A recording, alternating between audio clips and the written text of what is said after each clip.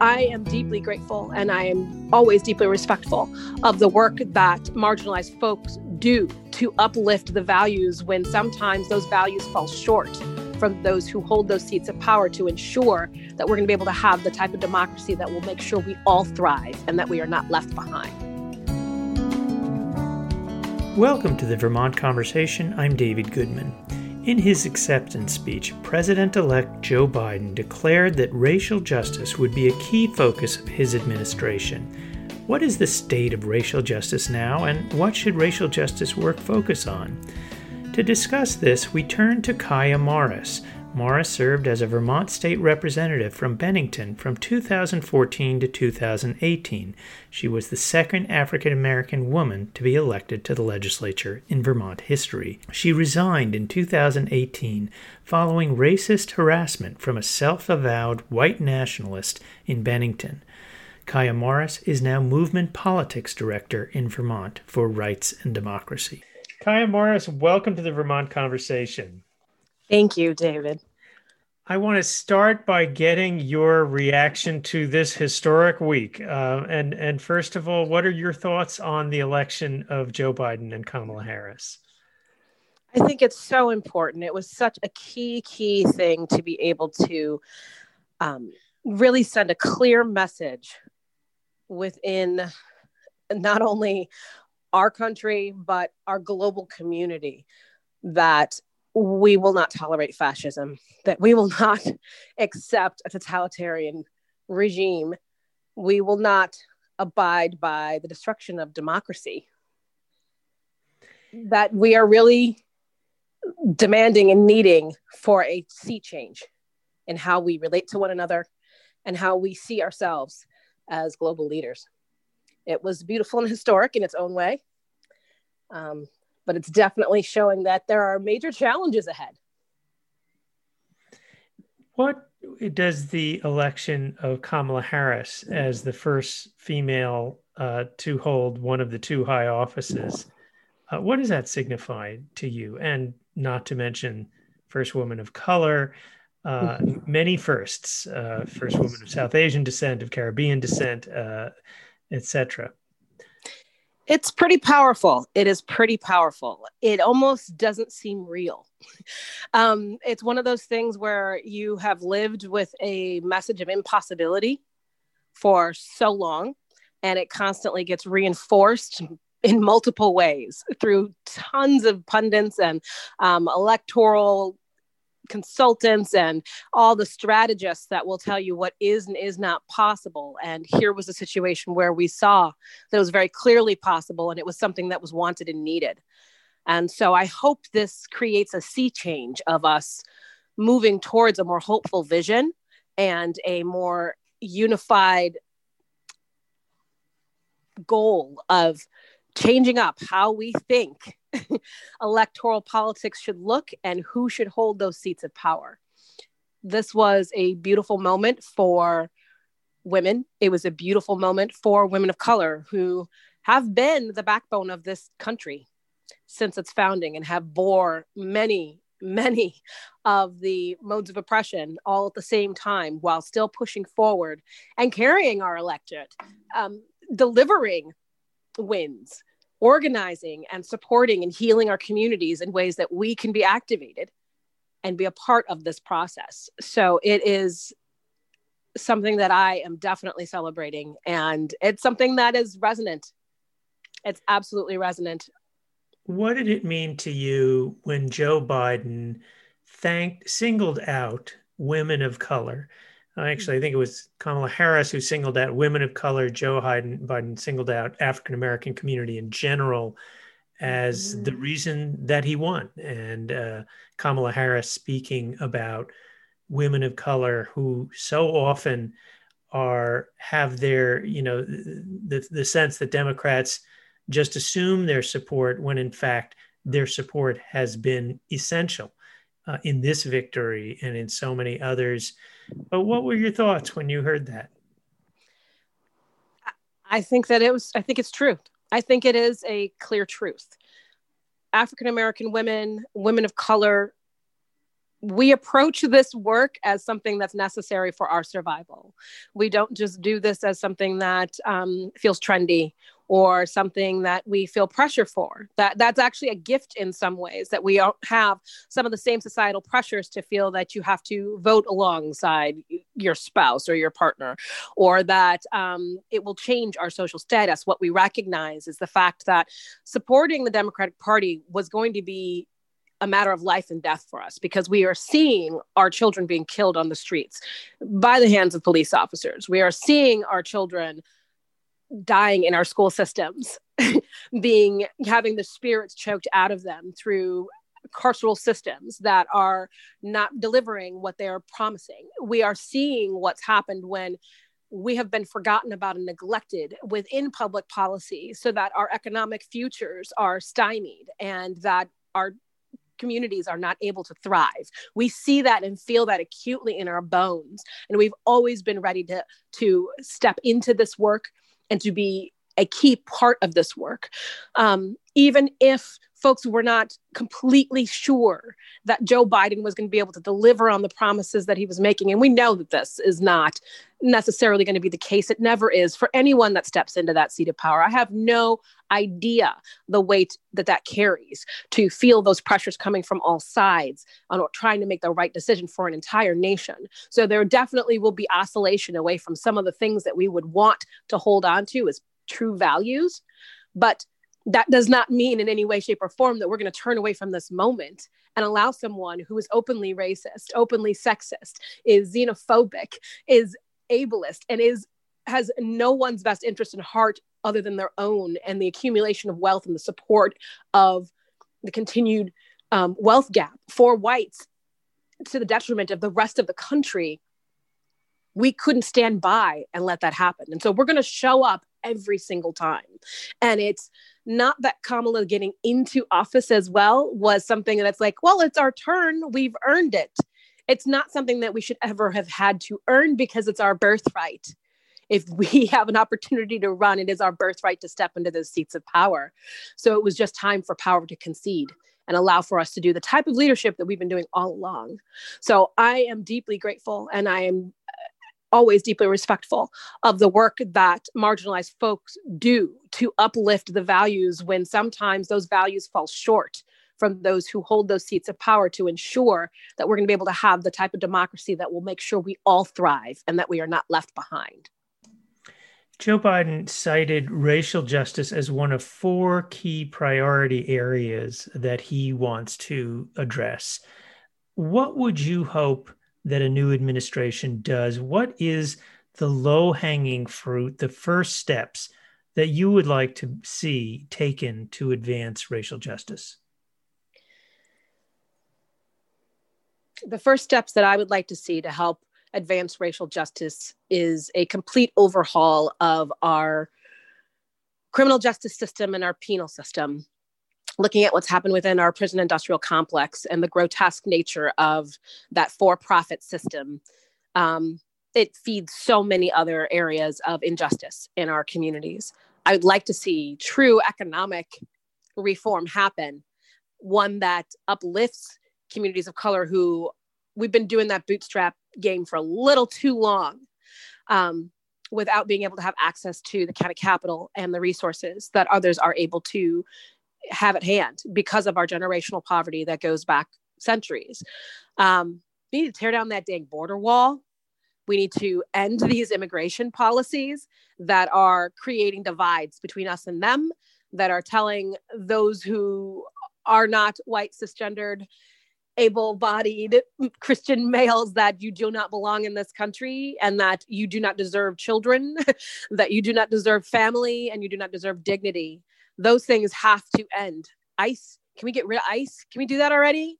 We didn't need it before, and we don't need it now. And all it does is continue to create an additional police state in places where it is thoroughly unneeded. Those are some of the things that I think when I'm coming to mind about how we can try to make some major shifts. There's pieces in that first 100 days that need to happen. And those are some places that we absolutely need to look at right away. Talk a little bit about the work that you were doing during this election with Rights and Democracy and your work with them. It's pretty exciting work. It's groundbreaking work, and I'm super proud of it. We are looking differently at the ways that we both go about engaging community members, marginalized populations, to bring them from the margins into the center of power, having them be able to see themselves not only as elected officials, but as key influencers in changing and shaping our state. But we're trying to do this in a way that's also looking at what we call more movement politics. It's around building a relationship in a meaningful way. So less transactional, less, okay, we want to lift up this particular candidate.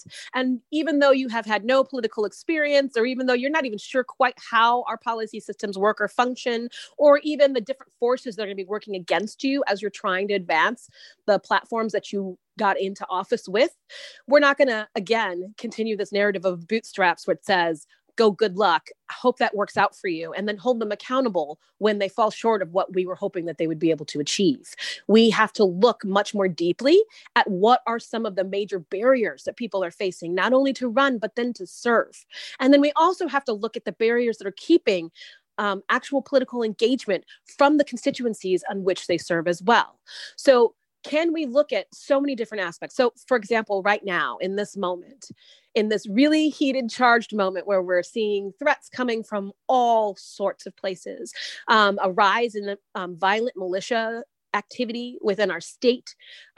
You all know my story too well. And as I've said a million times, I am but one of many who have experienced this. And what we have found in this last electoral cycle is an alarming number of people who have stood up for issues of racial justice, for social justice, for the things that we believe are right and good, being threatened, being directly threatened on multiple fronts, their families being doxxed, having their information be put out there, having their children be placed at risk, their parents be placed at risk, all for their actions to serve, all for their desire to help make our state a better place.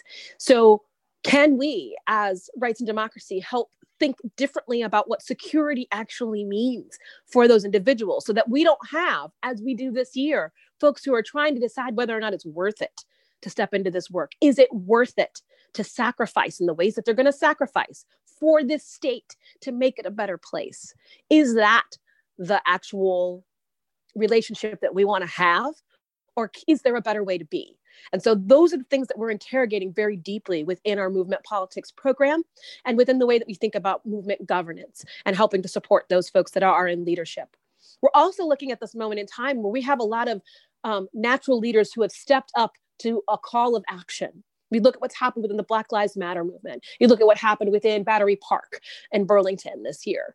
And we have folks that have stepped into leadership roles that have never held those roles before. And again, similarly to our electeds, are facing so many hurdles, so many challenges, and even direct threats on their lives as well. So how do we help them to step into their leadership in an effective way that those movements can be sustaining and the work of their heart live somewhere beyond a couple of moments or a bumper sticker or a flag? I want to pick up on one of the points you made about the white militias. Vermont Digger ran an investigative piece on a right-wing militia compound known as Slate Ridge here in Vermont. You hear some people dismissing this as grown-ups just outplaying Army in the woods. But you have experience with the armed white supremacist movement. And it appears that the white supremacist who harassed you and your family in Bennington is associated with Slate Ridge. You tweeted this week, "Sorry, Vermont government, y'all can't gaslight this one. Own your negligence." Explain what you mean by that. This has gone on too long. We have too many people who have struggled to have their voices heard. We have too many people who have struggled to have law enforcement take these threats seriously. Consider those folks. They've been dealing with this for 4 years with no remedy, none whatsoever. no safety plans put in place for them, no ways to help support them as their property values have declined. The fact that folks in that area have had to even sell off some of their livestock, their horses, because they've lived in shock. They're shocked by all of the constant military gunfire that's going around their homes. The fact that they're wearing bulletproof vests to go about their everyday lives. And this has been a known fact for quite some time, but yet no action has actually happened. And understanding that this is complex, we do know this, but this is not brand new. And this has not been a clarion call that just came into being. This is what we've been talking about. This is what we have borne on our backs. This is what my family has borne on our back for so long. And to know that this is happening to other Vermonters and that there's been nothing able to be done about it is just unacceptable. In this day and age, it is completely unacceptable. So to hear that they're saying that there's no criminal activity that can ever be made, to find out that there is nothing by the government standards, there's nothing wrong with what's happening, that the community has to live like that. It's really telling them, well, sucks to be you. Hope you figure out a better way out of it. That is absolutely abhorrent to consider that that's the answer we have in this moment in time. What would you like to see done about this militia group? This is really terrifying for so many people.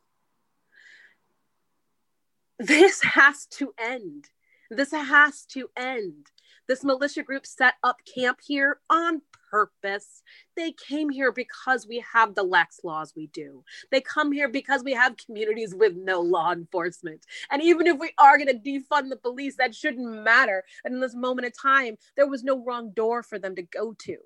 This is part of the challenge, is that they had to build up a dossier of information in order to even be heard. And that's incredibly traumatizing. So what I would like to see happen is when somebody comes to you with these threats, you take them seriously and you help them find a solution to help them be whole again. You don't ask the question, well, what else should we do? Do you have more information? That is not on them to do. It is on them to live and to survive. It is on them to thrive in this moment. And so the state has to do more to deliver on that promise. So what I would like to see done is I would like to see some sort of legal action taking place, because that discretion is used and it needs to be used again. And the courts need to continue to be pressed to rethink what harm is and what their purpose is, if it is not to remedy the harm that happens in society. Talk a little bit about the work that is being done in Vermont now by the Office of Racial Equity that's led by Shoshana Davis.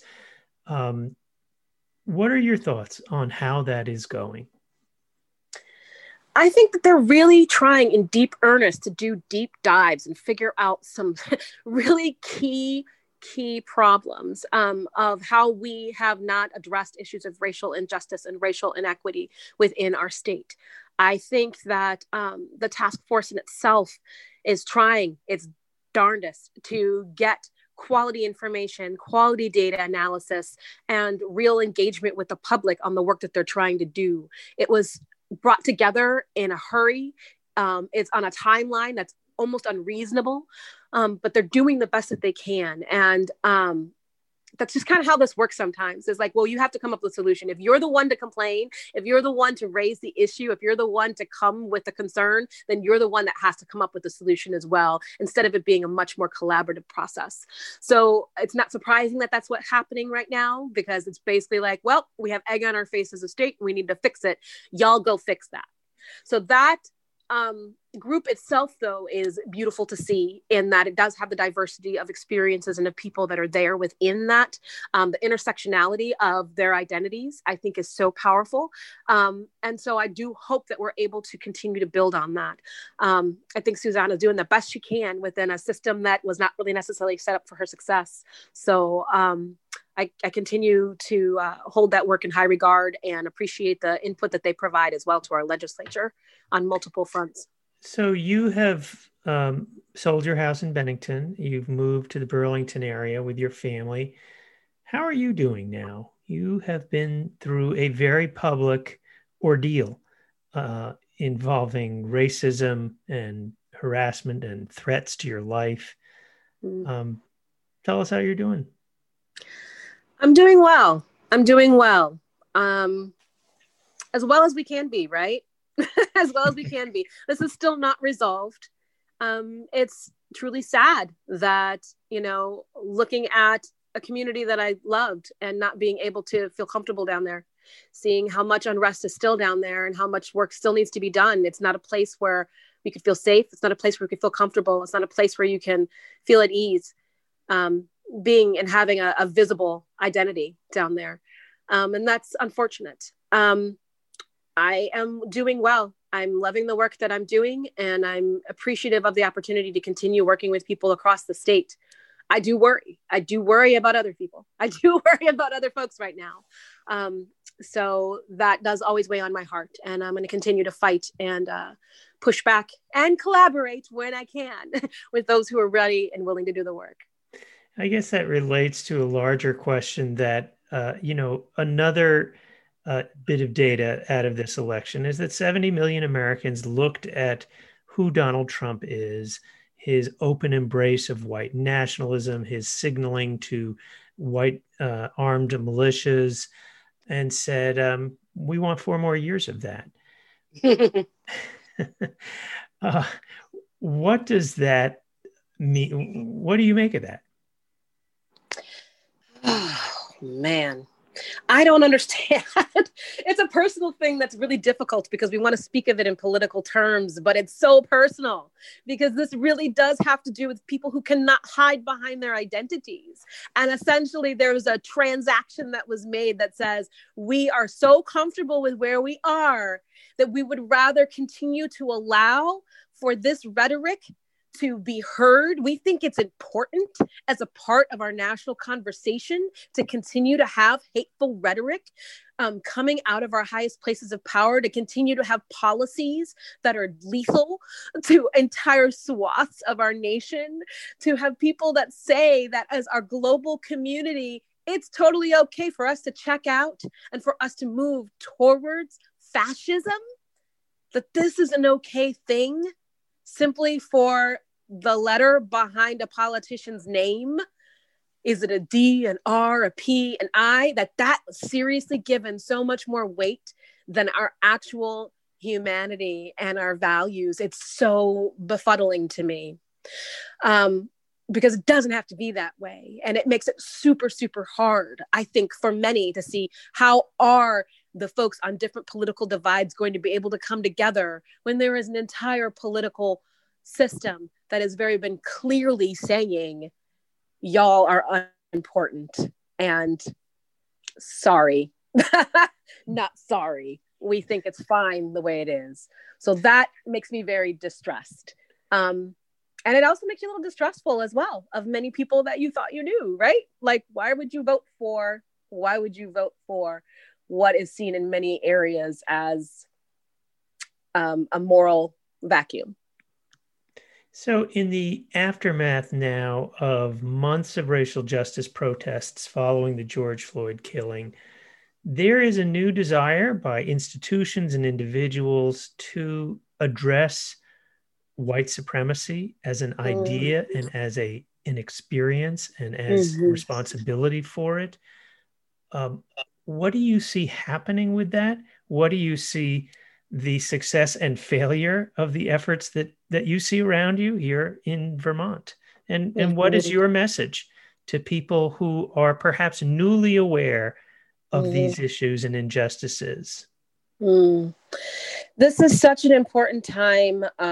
In this particular moment, what I need to say is those folks that are on the front line, those folks that are trying to educate our peers, our families, our community members, our neighbors, about what's happening with racial injustice and trying to get to a place of anti-racism.